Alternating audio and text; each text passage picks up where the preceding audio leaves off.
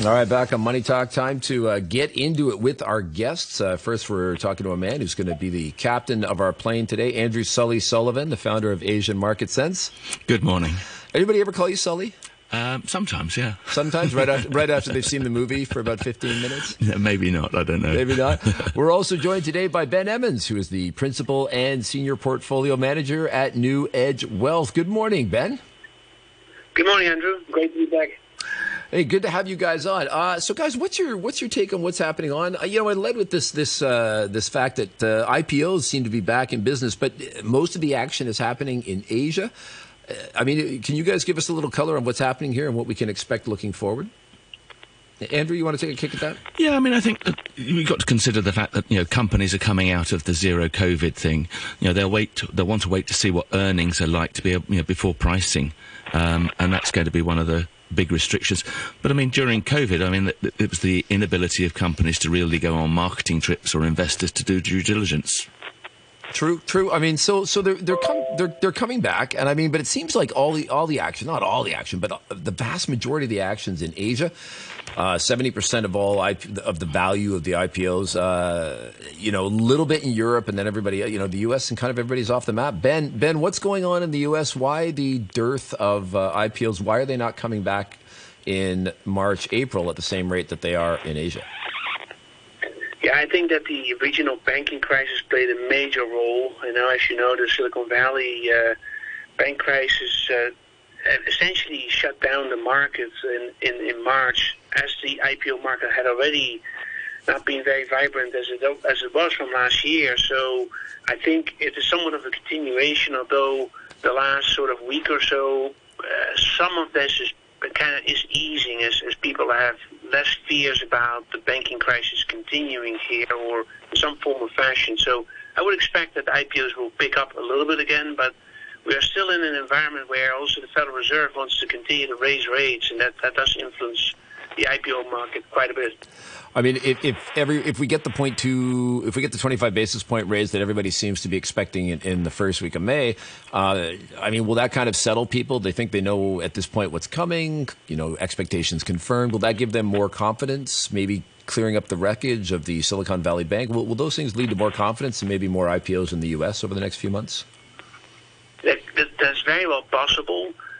Because the market has sort of decided on that May is then this rate hike, likely, but then anything after that is quite unclear, and that has a lot to do with how did the Silicon Valley Bank crisis impact the economy.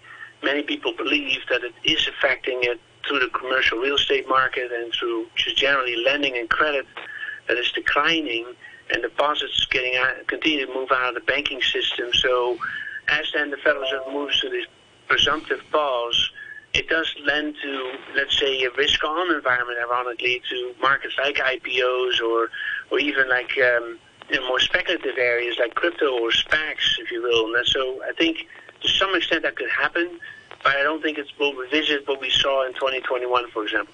Not a lot of opportunities there. Andrew, what about the rest of the world? Is Europe, like I said, Europe had a little bit of the action, but a fraction of Asia's. Yeah, I think there's still we're still wondering about whether there's going to be a recession and how that's going to affect companies.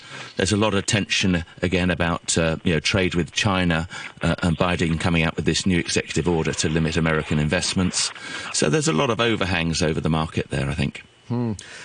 That being said, S&P companies in particular have been widely beating expectations. They've been showing up. It's earnings season. They've been reporting better than expected results. Some of them have gotten a boost from that. Most. Have we maybe been a little too pessimistic? Well, I think a lot of those valuations were reduced before the earnings came out. And this week we get some of the big tech companies in the States giving results, and they were major drivers of the markets in the first couple of months of this year. So it'll be really interesting to see how their performance is holding up. Could these improved earnings actually be kind of detrimental in that maybe they might prompt the Fed to give a higher than the 25 basis points that everybody's expecting? Well, I think the Fed's going to be more worried about the economic conditions. The fact that companies are managing to withstand the higher interest rates that they've seen so far isn't going to be a huge impact for them. They're looking for more about focusing on the inflation elements of it. Right. Ben, what do you think? Higher, great results, resilient American consumer. Is that going to prompt the Fed to be a little more aggressive than people are expecting right now? Well, yeah, to what Andrew says, Friday we have the core PCE data out, and everybody will be watching what the services PCE will be. Will it be, again, higher? Because if that's the case, then that does indicate that the consumer is just really resilient, and that you have to reconsider, further rate hikes if inflation just doesn't cool off. And there were Fed speakers out the other day, like, for example, Waller, that expressed his impatience with inflation. It wasn't coming down quick enough in his view, and they may have to do more. But the market is uncertain about that, though. They've priced in that rate hike for May for about 85% probability. But then I'm quite uncertain if actually the Fed can continue because of this banking crisis still lingering out there, and generally economic environment being very sluggish. And I think you've still got to realise that the commercial overhang, office property in the US is a big overhang on those banks. So that's going to be another limiting factor, I think. So you're keeping an eye on what you're talking about there, lending for commercial property purchases, or yeah, I mean that's still going to be an issue in the US. Okay, and where do you think the most weakness is? I'm thinking of the Blackstone defaulting on its commercial properties in Arizona, I think. But how is that going to manifest itself? Well, I think it's always the factor that the prime grade A offices in the major cities will probably stand up best. You may see rents declining, but people still want to be there. It'll be in the second tier, third tier, and the not so good office properties. That's going to be the risks. Ben, what's your take on that? You're quite close to that market. Yeah, so for example, last week in earnings, Wells Fargo reported that its non-performing commercial real estate loans had jumped by almost 50% since December. So that's a major change, right? And they are quite active in that space. Also, Morgan Stanley was indicating that commercial property was deteriorating. And so there is stresses building in that area, as Andrew says. Like, it is a really large market. You talk about several trillion, and so we really are dealing with an overhang, as Andrew says, and it's not clear how that's going to unfold from here, other than that if the general economic climate continues to deteriorate, there will be defaults in commercial real estate. That will put a lot of pressure on commercial banks and regional banks, because they would have to build up more capital, more reserves to offset those losses, and that will really slow down lending and credit in the United States. And with this weakness, sorry, I made a reference earlier to there's Blackstone. In particular, I just looked it up. Blackstone, to confirm Blackstone that it's been defaulting on properties. Obviously, they've got the money, but it seems to be more of a tactical default. Are banks expecting people to be defaulting because they don't have the money, or because they think it's a business tactic? Well, most people will default because they don't have the money at the end of the day. Blackstone's unusual in so much as it's a large property fund. But, if you get to the stage where the building's unlet, or, the tenants aren't paying the rent, then a lot of the cases, they've got no other option.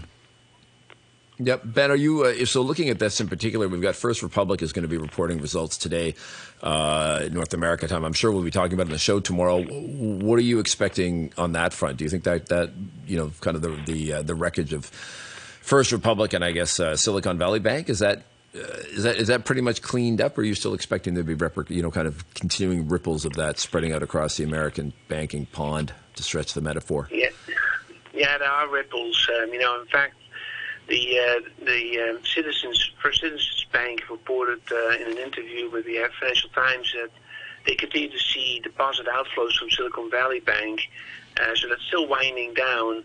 And then, yes, tomorrow is First Republic, and the reason why that's so important is because the major banks here have provided support to First Republic, right, in terms of up to $30 billion of basically excess deposits that they got in. They use it as capital for First Republic, and now it's a question, what was the real damage there? A lot of analysis out on it. It's a story about very well-to-do clients, right?